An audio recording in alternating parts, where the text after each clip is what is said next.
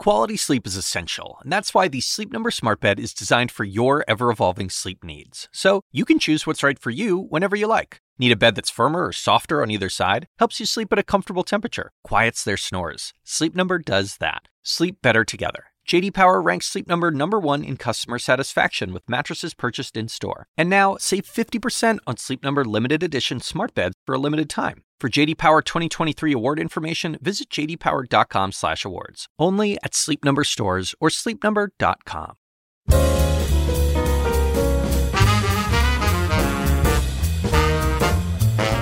And now, from the University of Chicago Institute of Politics and CNN, The Axe Files, with your host, David Axelrod.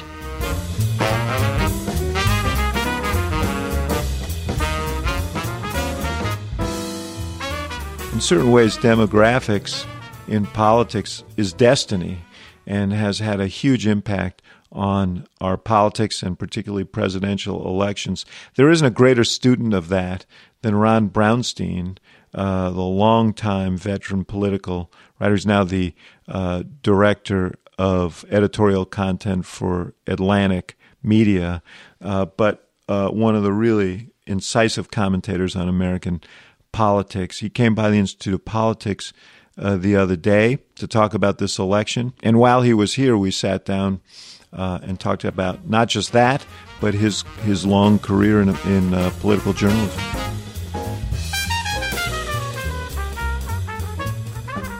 Ron Brownstein, you're an interesting character because you are sort of half journalist, half scholar, and you can travel in circles that other journalists don't necessarily travel. But you didn't start. You come from a family that's not a family of scholars, but a working class family. Yeah. Tell me about. Yeah, I grew up in Bayside, Queens. My dad was an electrician. My mom was mostly home, and then was a receptionist for a doctor. She got the job when someone in my sixth grade swung a can at my head and cut my ear in half. And while I was getting my ear sewn up, my mother got hired by the doctor.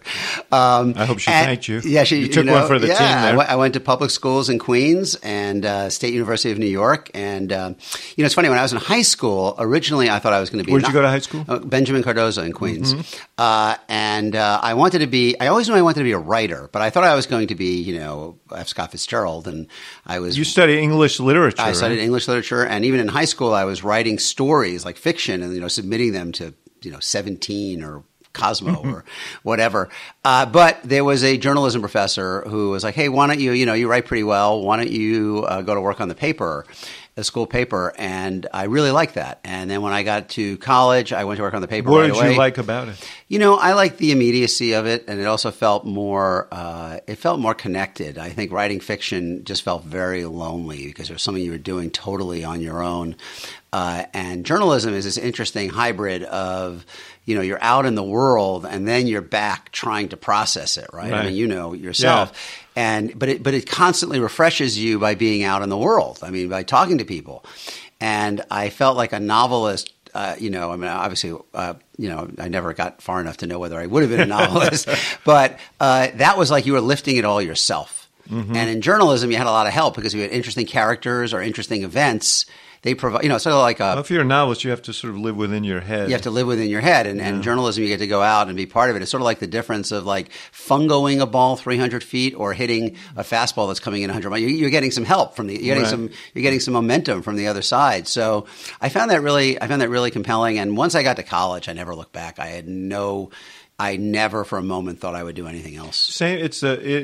I've had this discussion with others here, about the storytelling nature. I mean, in a sense, so people in politics are all in some form or fashion involved in storytelling, and certainly journalism is storytelling. So it's not a big leap from one. No, and it's also the front row seat at history is real, and it isn't always having a seat on Air Force One.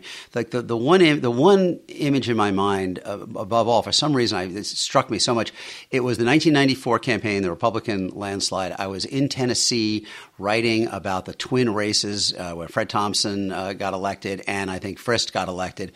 And I think it was for Frist. I went to a clogging festival in late October, the clogging dancing, somewhere outside of Nashville. The trees were beautiful. The day was beautiful. And I was thinking, there is no way in hell I would ever be here if not for this job. I would not see this part of America. And, that was true, every day, and especially in the old days, I hate to say it, when you got more time to do stuff. Well, this is another discussion I've had, which is the changing nature of journalism and political reporting. Yeah. I often wonder if we would have picked up on the Trump phenomenon more quickly had reporters been out doing what, the people who I grew up watching in journalism did, which is essentially getting cars. The David Broders of the world got in cars and drove around and states. Knocked on doors. David Broder was knocking on doors after he was David Broder in capital letters. Literally.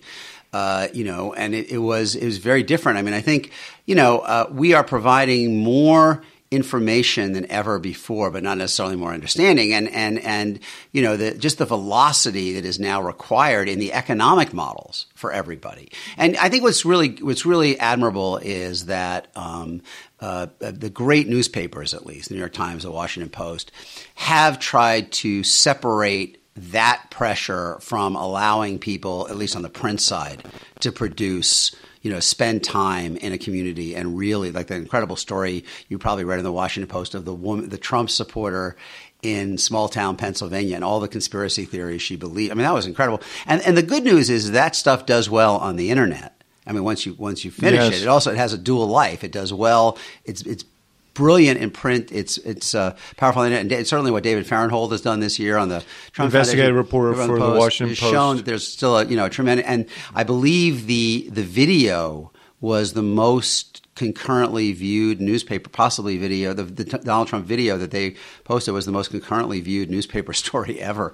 Thus confirming the truism that sex is always it never hurts. It never hurts. But one thing about the Times and the Post, and they both devote a lot of resources to this, as you point out. But the Post has the benefit of a sort of oligarchical ownership. So he's plowing money. Bezos plowing money into that. Times is, from all accounts, struggling, and one of the concerns is that they'll be hurt by the challenge is the lack of that kind of funding. The challenge is that, with the exception of the big epical scoop, the internet doesn't really reward reporting. It rewards kind of attitude and take and snark and perspective at the positive end. It's perspective and take. At the uncharitable end, it's kind of snark and voice. But in any case, it rewards voice more than it rewards reporting, except at the extreme end. If you have a big revelation, a lot of people will read it online. But kind of the bread and butter of the internet is not the reported story that mattered to the LA Times when I was starting out there, of going to a place for 3 or 4 days. My favorite political story I ever wrote, or I guess there are two. One was a story in 2000 about the ground war in Michigan between the NRA and the AFL over the allegiance of blue-collar voters.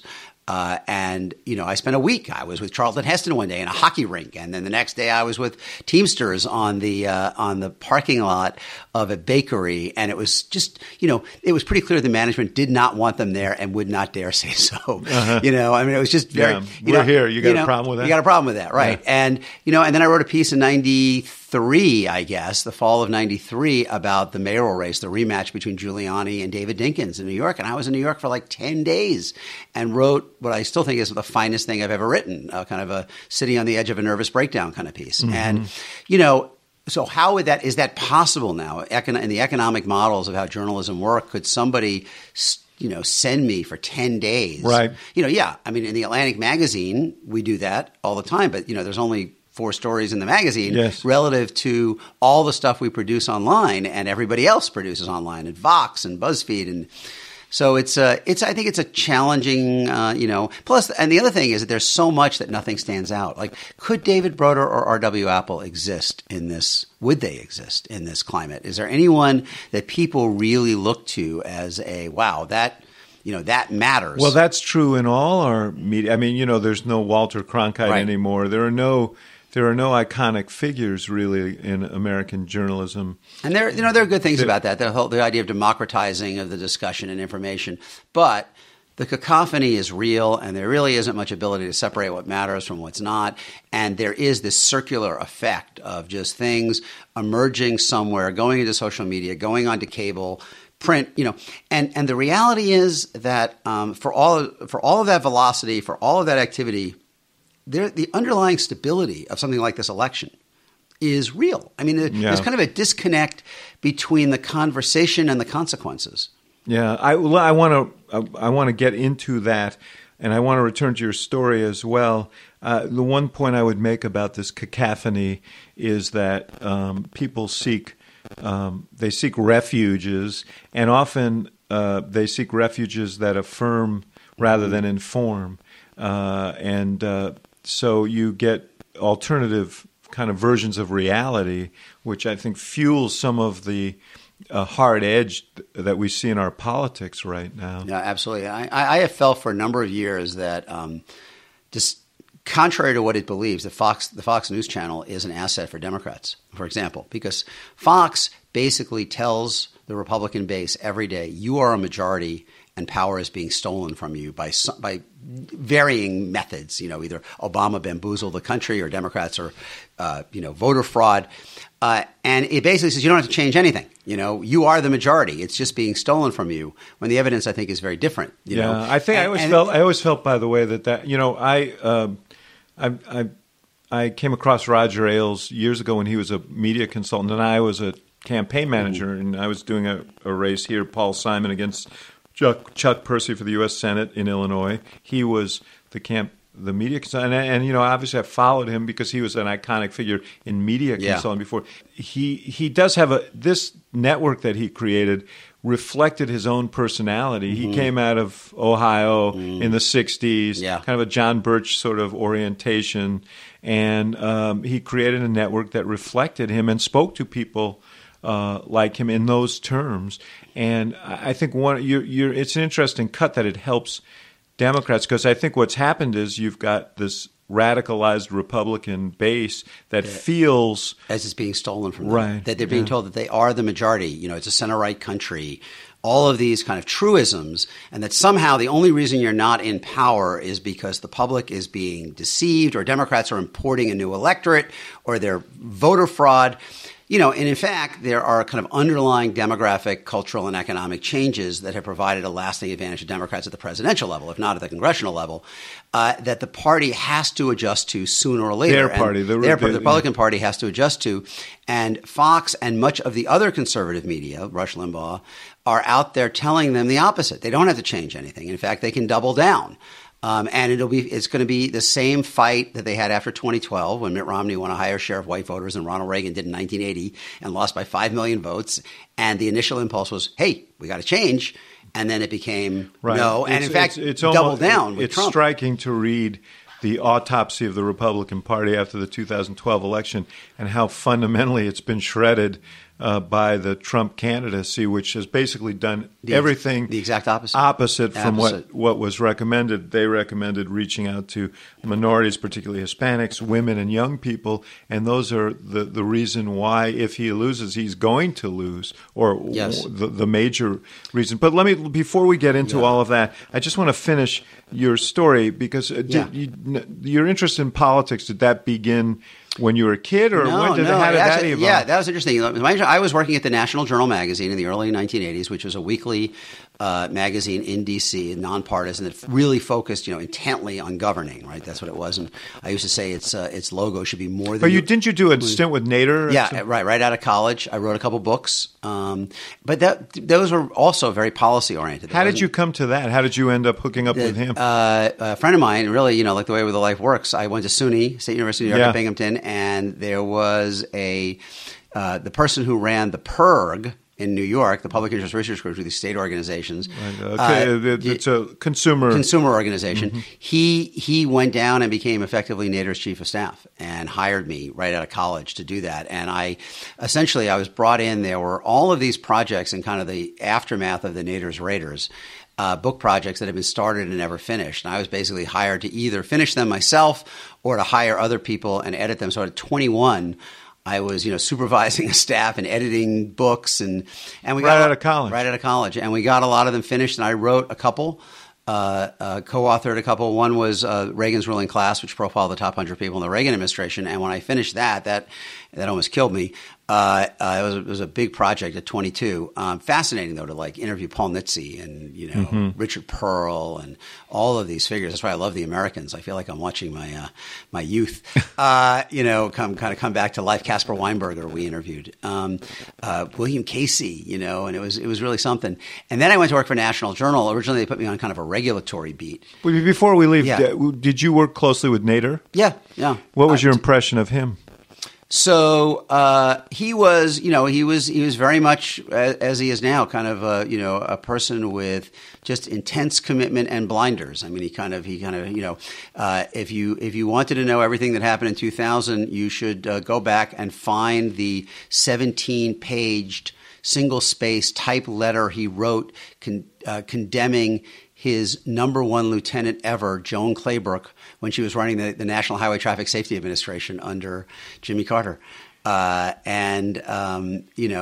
just has a very single-minded view and has done a lot of good through that, but, can get kind of losing sight of the larger he's always been, and he's one of these figures. There are figures in American history that are there to make the deals, and there are those who are there to bang on the windows. Mm-hmm. And he's a window banger. He's a window banger, but who got a lot done. I mean, the auto industry is a different place in terms Ralph of safety. Nader came on the scene in the 60s yes. Around the issue of car safety. The Corvair, Unsafe at Any Speed, wrote the book, and then extended that to really create the idea of kind of an outside check on all of the regulatory agencies, the idea that it should not only be the regulated industries that are trying to influence all the agencies that were created in the 70s, the EPA and the Occupational Safety and Health Administration, and the older ones like the FDA.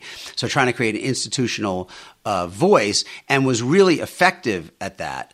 I think kind of struggled more in kind of extending that tactical issue by issue into kind of a broader political vision that made sense. He will always be linked, and you mentioned 2000 to that election, got 90,000 votes in Florida. Yeah. Gore lost by 537. And made the argument, which I thought was, and look, I mean, he correctly said, as the third party candidate, it's not your responsibility to worry about who is going to win. But I think where he went wrong in that campaign was arguing that Gore and Bush would be interchangeable as president, because that was not intellectually honest. I mean, there was no and the subsequent events were pretty profound. It's unlikely we would have gone into Iraq if Gore had won. Yeah.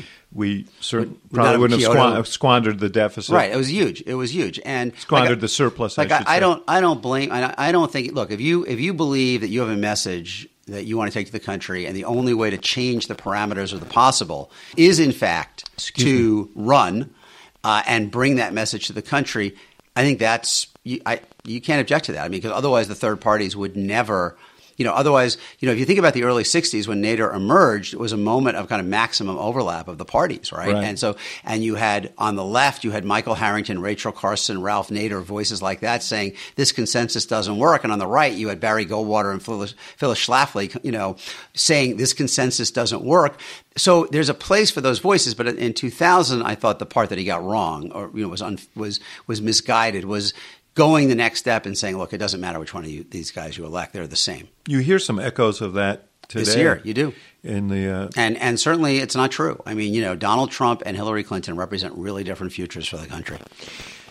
So back to your narrative, you were at the National Journal. You went to the National Journal. Yeah, I went to the National Journal, and a great reporter named Mike Wines. Actually, go back a step. There was a great old school front page editor named Dick Frank with the mustache and the recently passed away. And he had devised the coverage for the 1984 primary so that he basically divided the country into regions and gave a different reporter each region, and they were responsible for everything that was going on.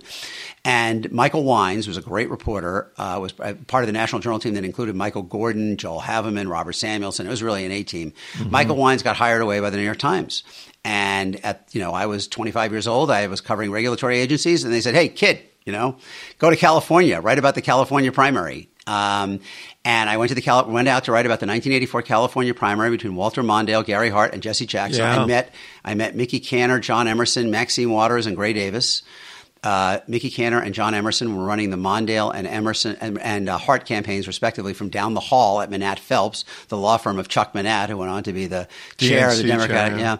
And, they liked my story, and they said, write another one. And by the fall, I was the chief political reporter for the general election. Let me tell you, though, one of my responsibility in that election back in the old days was, as a weekly magazine, I had to write the story that was ready to go into print if Mondale won.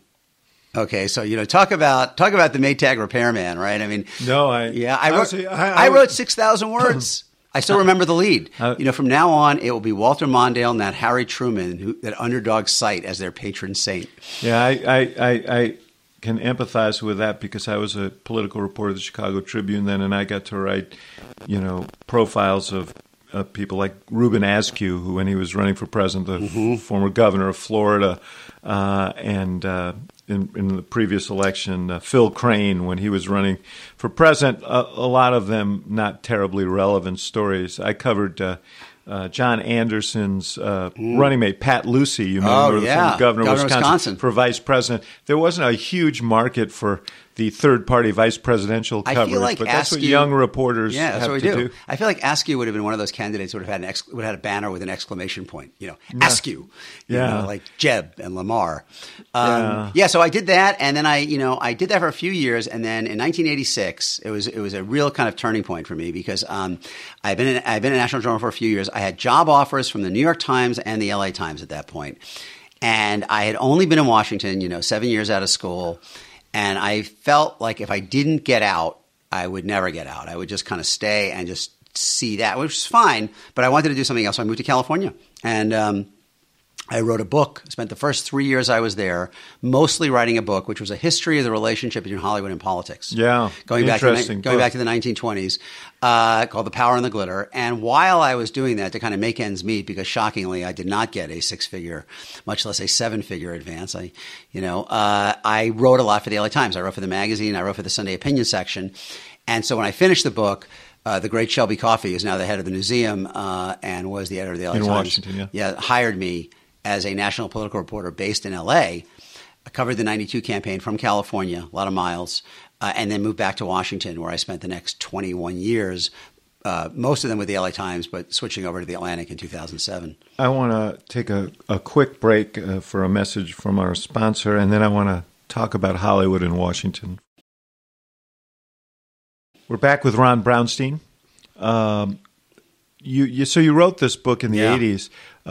That relationship has become even more intense. There's like this romance between you go to the White House Correspondents' Dinner, and it's a bevy of Hollywood, and you go to and people in Washington are enthralled by those celebrities, and it seems I always felt like there was a kinship between Hollywood and Washington. Both celebrity cities, very high on themselves, right? Company towns, valued celebrity.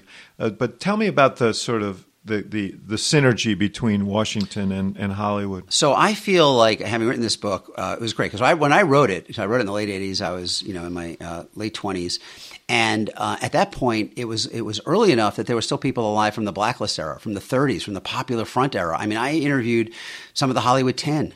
I interviewed people who writers who were blacklisted. I interviewed people who knew Melvin Douglas and were friends with Groucho Marx. And it was, first of all, an incredible introduction to L.A., driving around, whether it was the people who had retired to success, like Philip Dunn, the great screenwriter who was living in this beautiful house on the beach in Malibu, or the ex-communist screenwriter John Bright, who was nearly blind, living in a tiny hovel apartment in Hollywood with newspapers piled up, like kind of pack rat hoarder. And it was just Evelyn Keyes, who was married at one point to John Huston and played Scarlett O'Hara's younger sister. And that was the title of her memoir.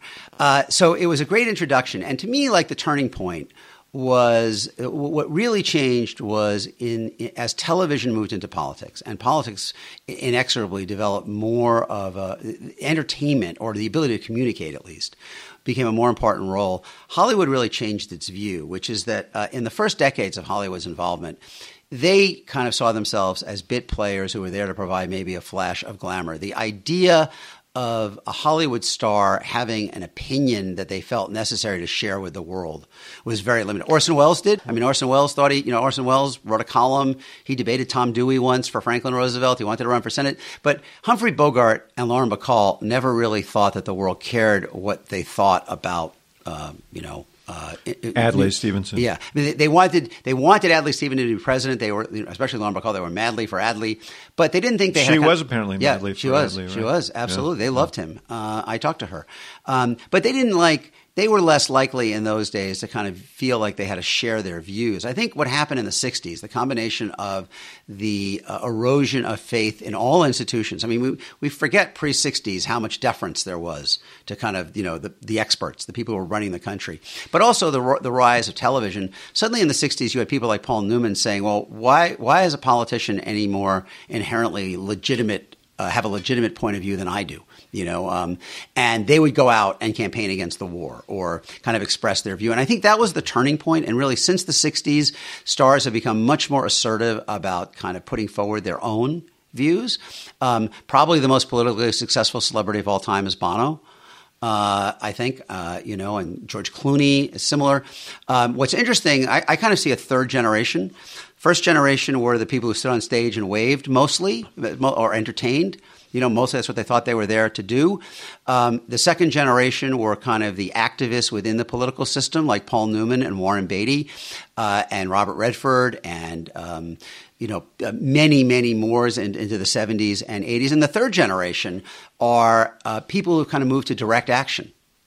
So I think if you think about Bono or George Clooney or Matt Damon or Angelina Jolie or many of the most politically active celebrities today, they're less likely to be in a campaign than setting up their own nonprofit, right. Do something in the world. Obviously, a lot of people still campaign. I mean, there's no shortage of that. But that was something that probably would not have occurred to the people 40 years ago, although eventually they got there too. I mean, Newman and Redford have created important institutions as well. So there is definitely an evolution, and it's certainly here to stay, because in any society, the ability to attract attention is a form of power. It just is. I mean, right? In any democracy, especially if you can get people to look at you, they are more likely to hear what you're saying.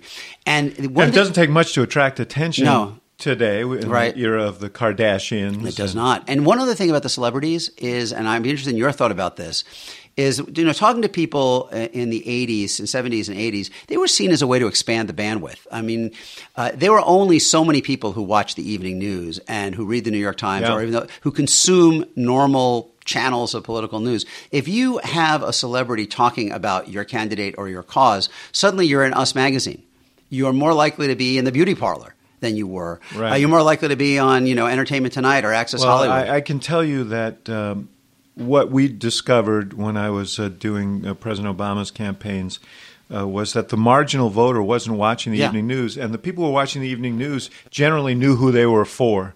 You weren't going to sway them particularly because they were highly informed voters, and they chose to be watching the news. And so one of the revelations that came from the sort of analytics work that we did was that the marginal voters and there weren't that many of them, were people who were going to vote but weren't paying attention to the news. And so we bought 64 cable networks, and while the Romney campaign was buying the news, we were buying reruns of Andy of Mayberry at 3 a.m, which seemed insane, except the data suggested that that's where we were going to find marginal voters. A friend of mine who worked on the Romney campaign said that if they lost Ohio, which of course they did, he was going to blame it on Judge Judy. He called it the Judge Judy election. All the Obama ads on Judge Judy aimed basically at blue-collar white women, especially stay-at-home moms.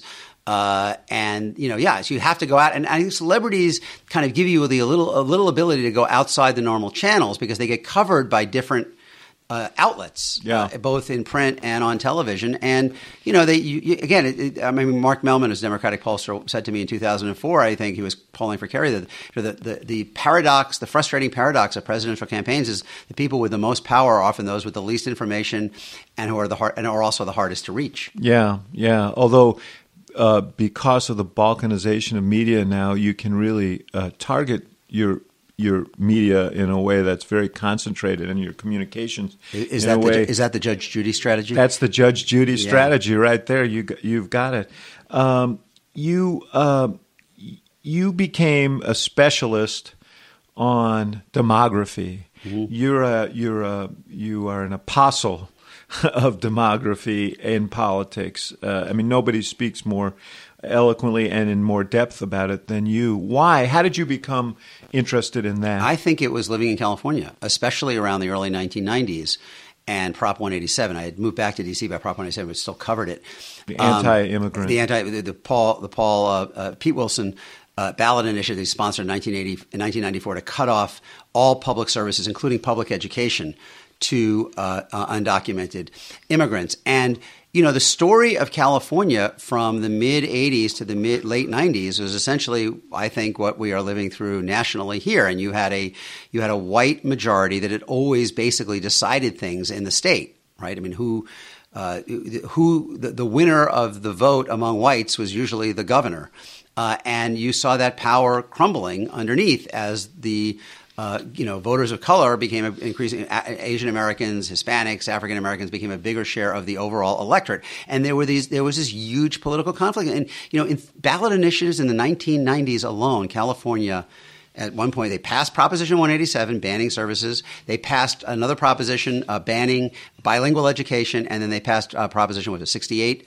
banning 208, banning affirmative action. Right, so there was this kind of huge, direct collision, and I think that's what really got me focused on this and thinking about this. And by the late '90s, the combination of if you look at the Gray Davis, Dan Lundgren 1998 governor's race in California, the model of the modern Democratic coalition is apparent because essentially you have the diverse communities plus a big portion of the white-collar, college-educated white communities on one side, a lot of blue-collar, working-class whites, and then non-urban.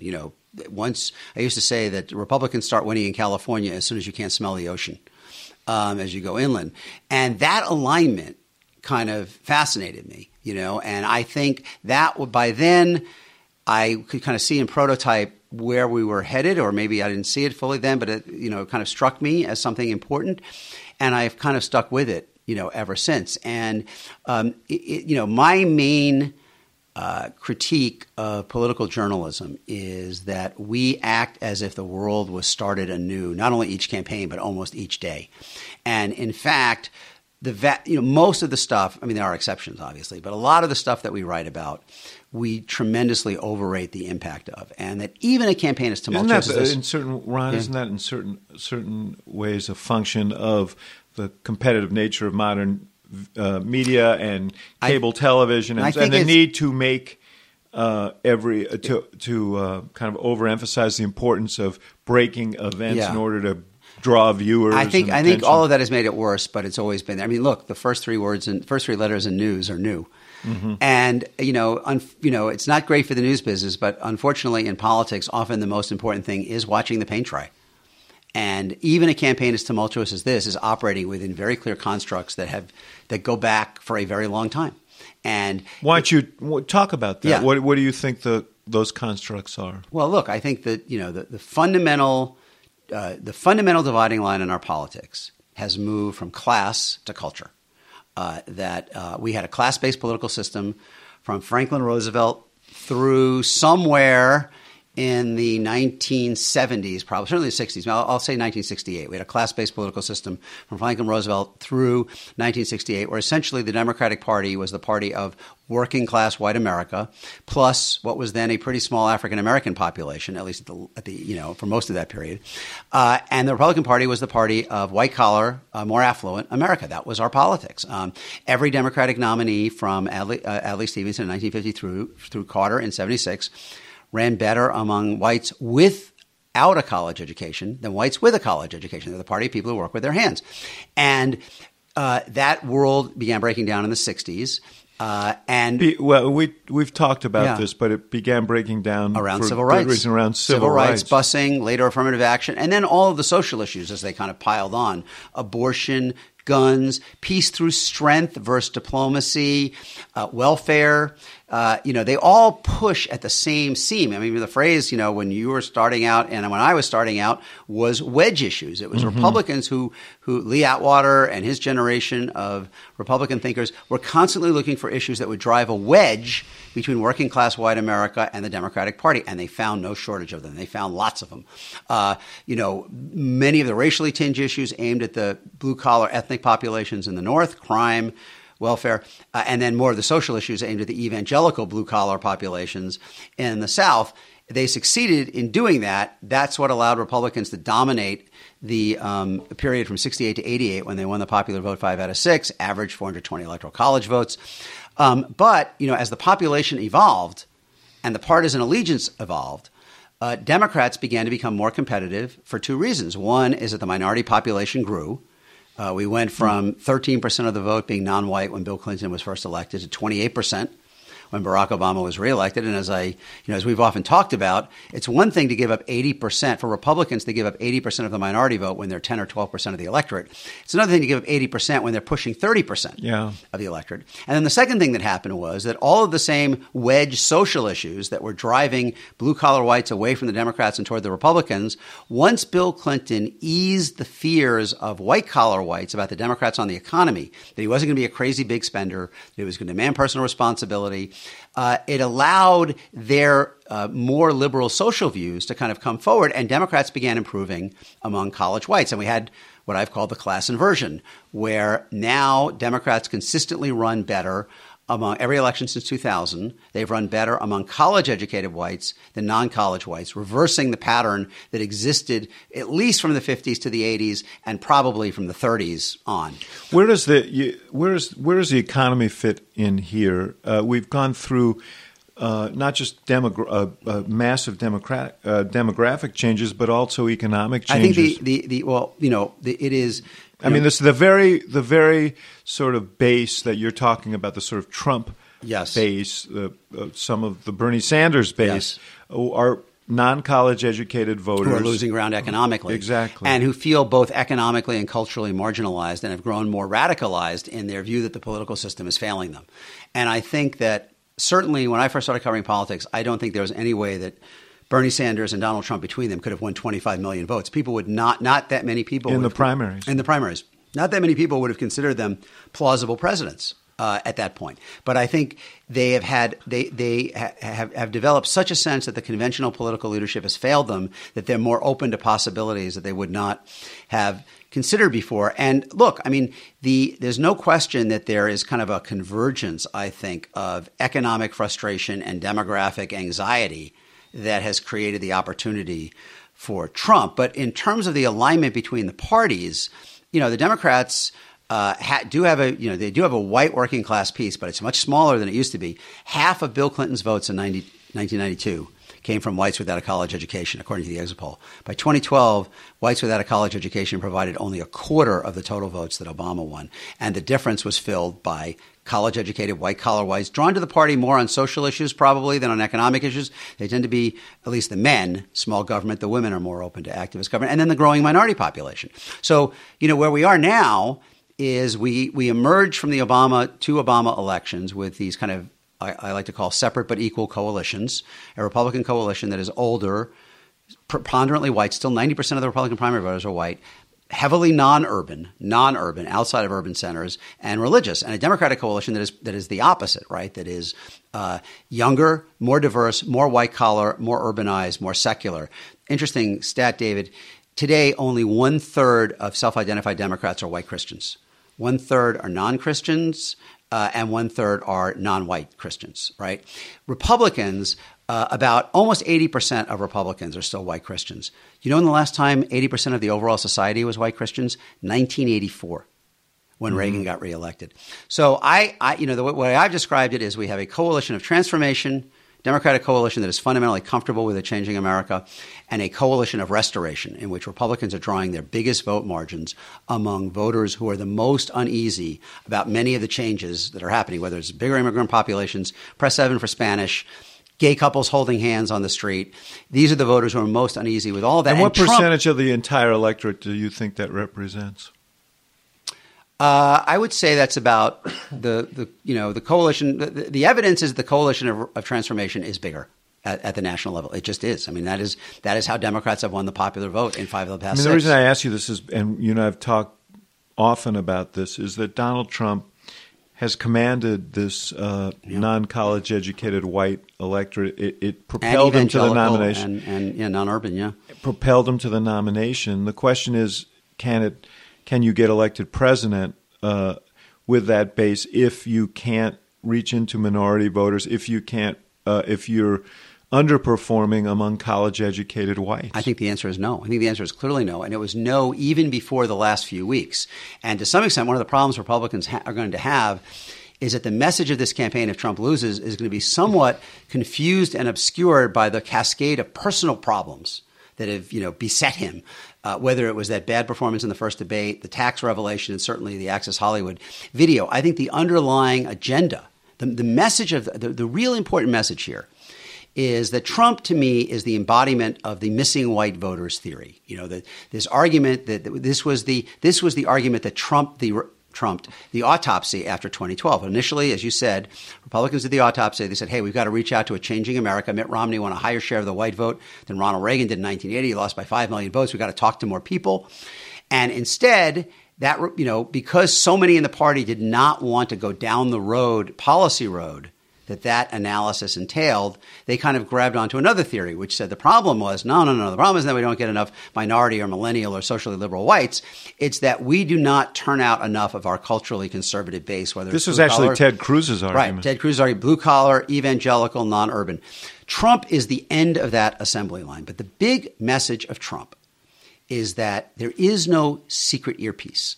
You can't – if you run on an agenda and message – that is provocative and polarizing enough to truly energize this culturally conservative. And there are millions of white non-voters who respond to a message like that. The problem is that for each one of them you gain, you not only risk losing minority voters, which was the obvious problem that everybody saw a year ago, but what has become abundantly clear as the campaign has gone on, that you have equal risk of alienating college-educated white voters who hear that as bigotry and or economic kind of ostrich head in the sand on the protectionist side. So Trump is running extremely well among blue-collar whites, even amid all of his troubles. But the question is whether for each one of those votes he gains, does he lose a vote among college-educated whites? He's now at risk of being the first Republican ever in the history of polling going back to 1952 to lose most college-educated whites. And you'd have to say today that's almost certainly going to happen. So, I think the message of this is that it kind of takes you back to the autopsy, which is that Republicans have to find a way to talk to a changing America. You can't, as Trump has done, in essence, run against it and say, we talked about this. I think the key word in the Trump lexicon is again, because it implies there was a point earlier in American history that was better for people like you. I think that, if you're a 32-year-old Hispanic lawyer or a 27-year-old African-American architect or a 40-year-old white professional woman or a gay couple in Charlotte, North Carolina, you may not think things are perfect now, but there is no mythical again you are trying to get back to. Life was not better 50 years ago for people like you. So I think the message is going to be that you cannot win on that agenda. And the paradox here is you have two candidates. The only reason it has been the closest, the race is the closest that it gets when Clinton comes down. She's got lots of problems. People are, lots of hesitations about her. But I think the evidence is pretty clear. There's a ceiling in the low 40s for the Trump persona and message. We're going to take another break, and we'll be back with Ron Brownstein. You outlined the problem or the self-limiting element of the Trump candidacy and argue that the Republican Party needs to broaden its base in order to win.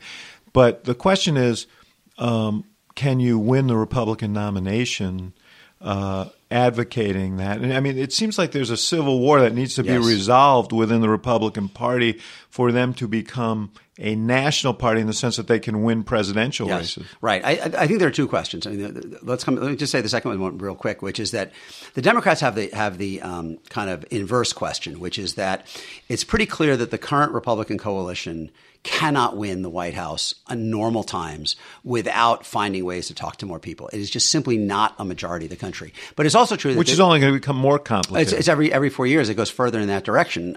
The eligible voter pool is 2 points more non-white every 4 years. I mean, that's just the way it is. Millennials in this election for the first time will equal baby boomers as a share of eligible voters.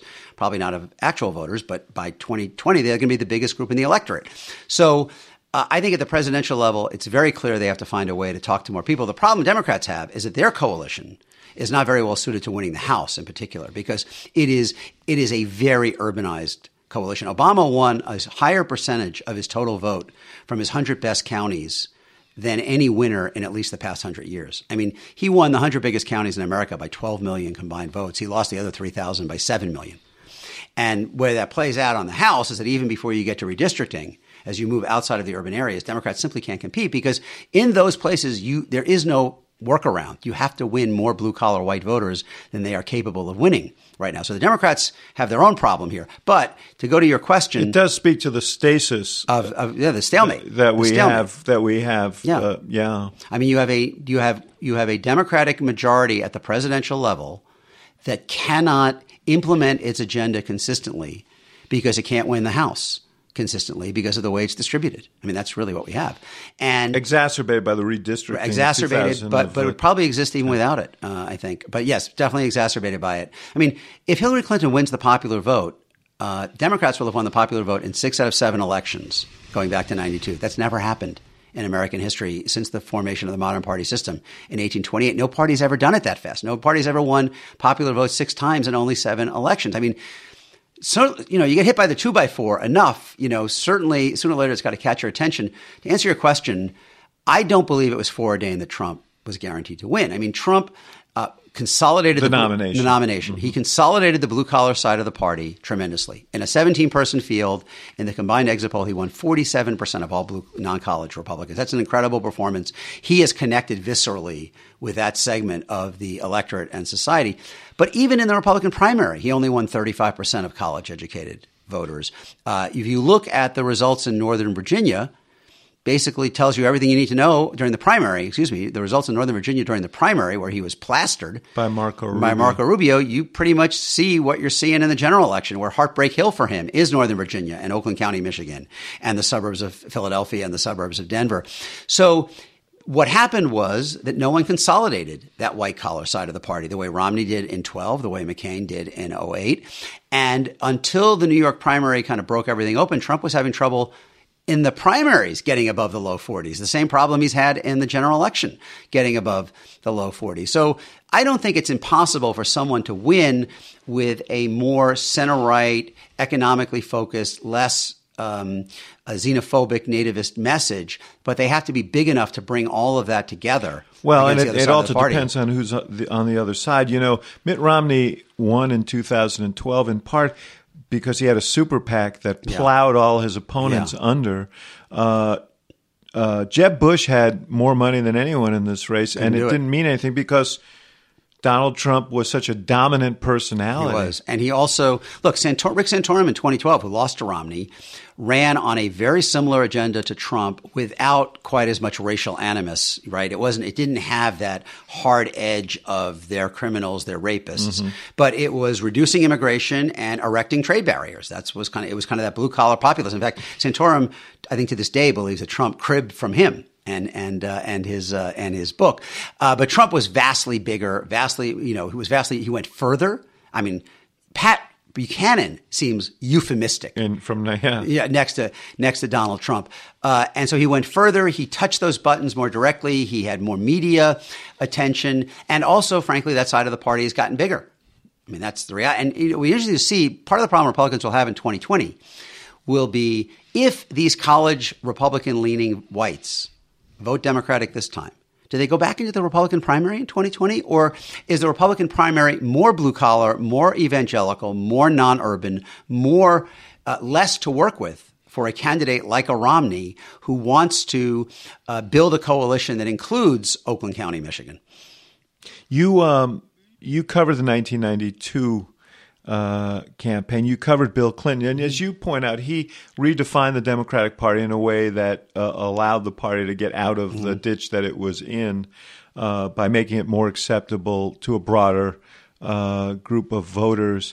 Talk about the Clinton campaign of 2016 and Hillary Clinton's issue emphasis, policy emphasis versus Bill Clinton in 1992. Nothing better reflects the changing Democratic Party than the difference between Clinton 92 and Clinton 16. I mean, Bill Clinton in 1992, it is unfair to say he was only tactical, that it was all, quote, triangulation, a phrase that was really applied to 96. What Bill Clinton was trying to do was reconfigure the Democratic agenda in a way that would allow them to advance their traditional goals in ways that would permit them to actually win power to do it. I mean, he tried to figure out new ways of thinking about issues that would bring back, in his famous formulation, too many of our voters no longer trust us to spend their money, defend their interests, or reflect their values. What he said in the 1991 Cleveland Democratic Leadership Council speech, picketed by Jesse Jackson. And there were versions of that in his big speeches in the 92 campaign. So Clinton, though, was operating in a world in which non-college whites were still a majority of all the voters in 1992, and non-white voters were 13% of the electorate. And he felt, and also coming out of Arkansas, right, where he was kind of marinated in that environment, he was constantly looking for ways to bridge what Democrats wanted to do with what those voters would accept. And I think the two examples were, balanced budget activism, that he tried to be, he wanted the federal government to be activist, but he also felt that he would have more room politically to do that if he did it within the context of balancing the budget. And of course, above all, was welfare reform and the idea of opportunity and responsibility. Democrats wanted to invest more money in training and education for welfare recipients, which Republicans had successfully attacked for years as essentially a giveaway.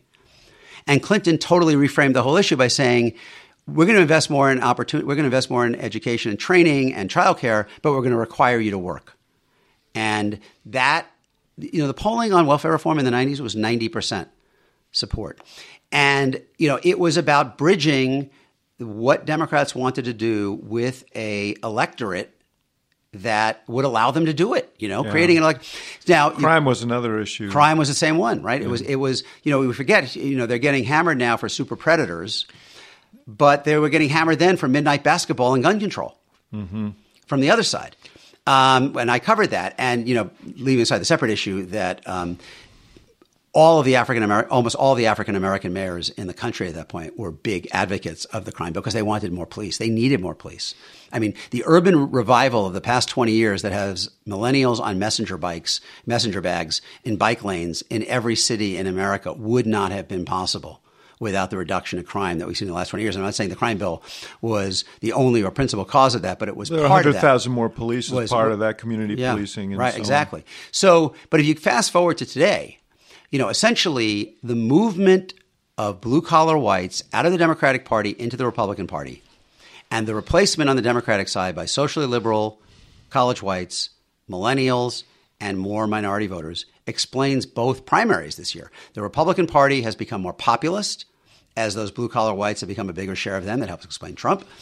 And the Democratic Party has become more consistently liberal, like across the board, especially on social issues, but even on economic issues. And that explains not only the rise of Sanders, but why Hillary Clinton's agenda is so unequivocally to the left of Bill Clinton's agenda, especially on social issues. And I think President Obama is a really important moment here because I think that Obama realigned, especially on social issues, all social issues, realigned the Democratic agenda with the priorities of their actual current coalition, this coalition of transformation, as I like to call it. I remember thinking that he was going to be the last Democratic president who didn't support gay marriage. I didn't know he would also be the first one who did. He kind of got a twofer there. And now it is unequivocally a socially liberal party. It's also a more liberal populist party on economics. And Hillary Clinton reflects that. The difference between her agenda and his agenda is the difference between a Democratic coalition. His meeting, Bill Clinton, yeah. Is the difference between a Democratic coalition that relied heavily on the votes of really right of center white people and one that is much less dependent on those voters. The price of that is, again, that is what's making it part of what's making it harder to compete outside of urban areas. And it's making it harder to compete in interior, culturally conservative states in the Senate. You, as we sit here, Donald Trump is cratering in the polls. And probably tweeting as we sit here. Yes. Cratering in anticipation of what we say. Cratering in the polls with margins. In the NBC Wall Street Journal poll, 11 points in the four away. Our Atlantic is 11 points too. Yeah. So that may be an exaggeration, yes. But what do you see the implications of that for the control of particularly the Senate and the margin in the House of Representatives? Look, I mean, Congress has become a more parliamentary institution. We have the highest levels of party line voting that we've had in the history of the Republic. And it's a quasi-parliamentary system. Voters have responded, I think, by voting in the same way. They vote less. They have been voting less about the individual and more about the party. I like to say the name on the back of the jersey doesn't matter as much as the color on the front of the jersey. The general trend is toward less split-ticket voting, more party line voting.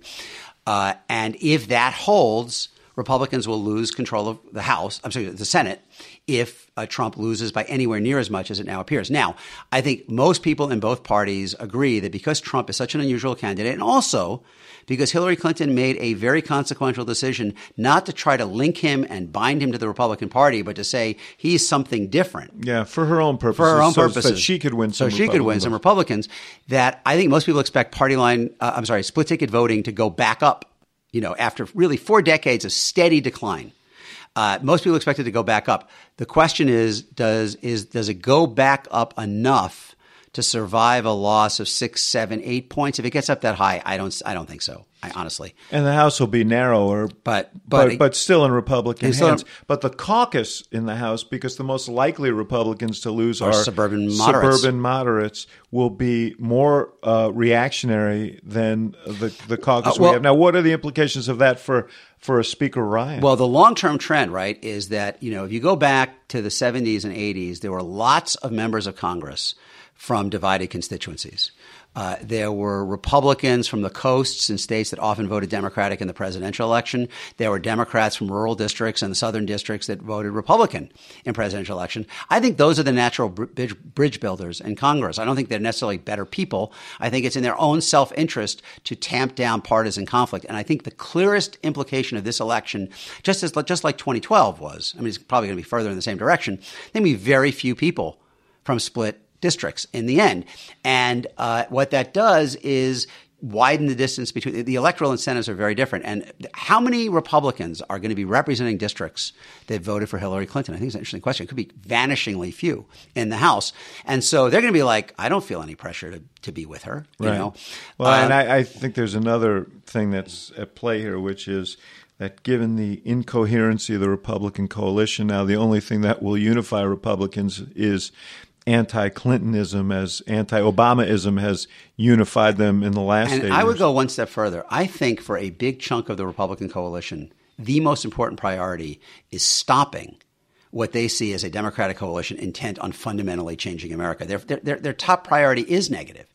It is they view the Democratic Party as pursuing a set of cultural and demographic changes, for example, immigration reform, that is kind of accelerating and institutionalizing this evolution of America away from the way they know it and define it. And what they want the Republican Congress above all to do isn't really to cut taxes, but it's basically to stop what they see as a Democratic agenda designed to accelerate the transformation of America into something they don't recognize. And the failure to do that in the last 8 years is part of the reason why you have a radicalized Republican and base. Donald Trump. Yeah.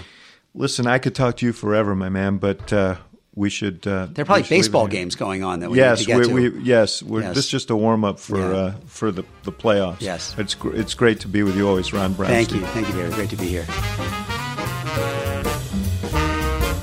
Thank you for listening to The Axe Files, part of the CNN Podcast Network. For more episodes of The Axe Files, visit cnn.com/podcast and subscribe on iTunes, Stitcher, or your favorite app. And for more programming from the University of Chicago Institute of Politics, visit politics.uchicago.edu.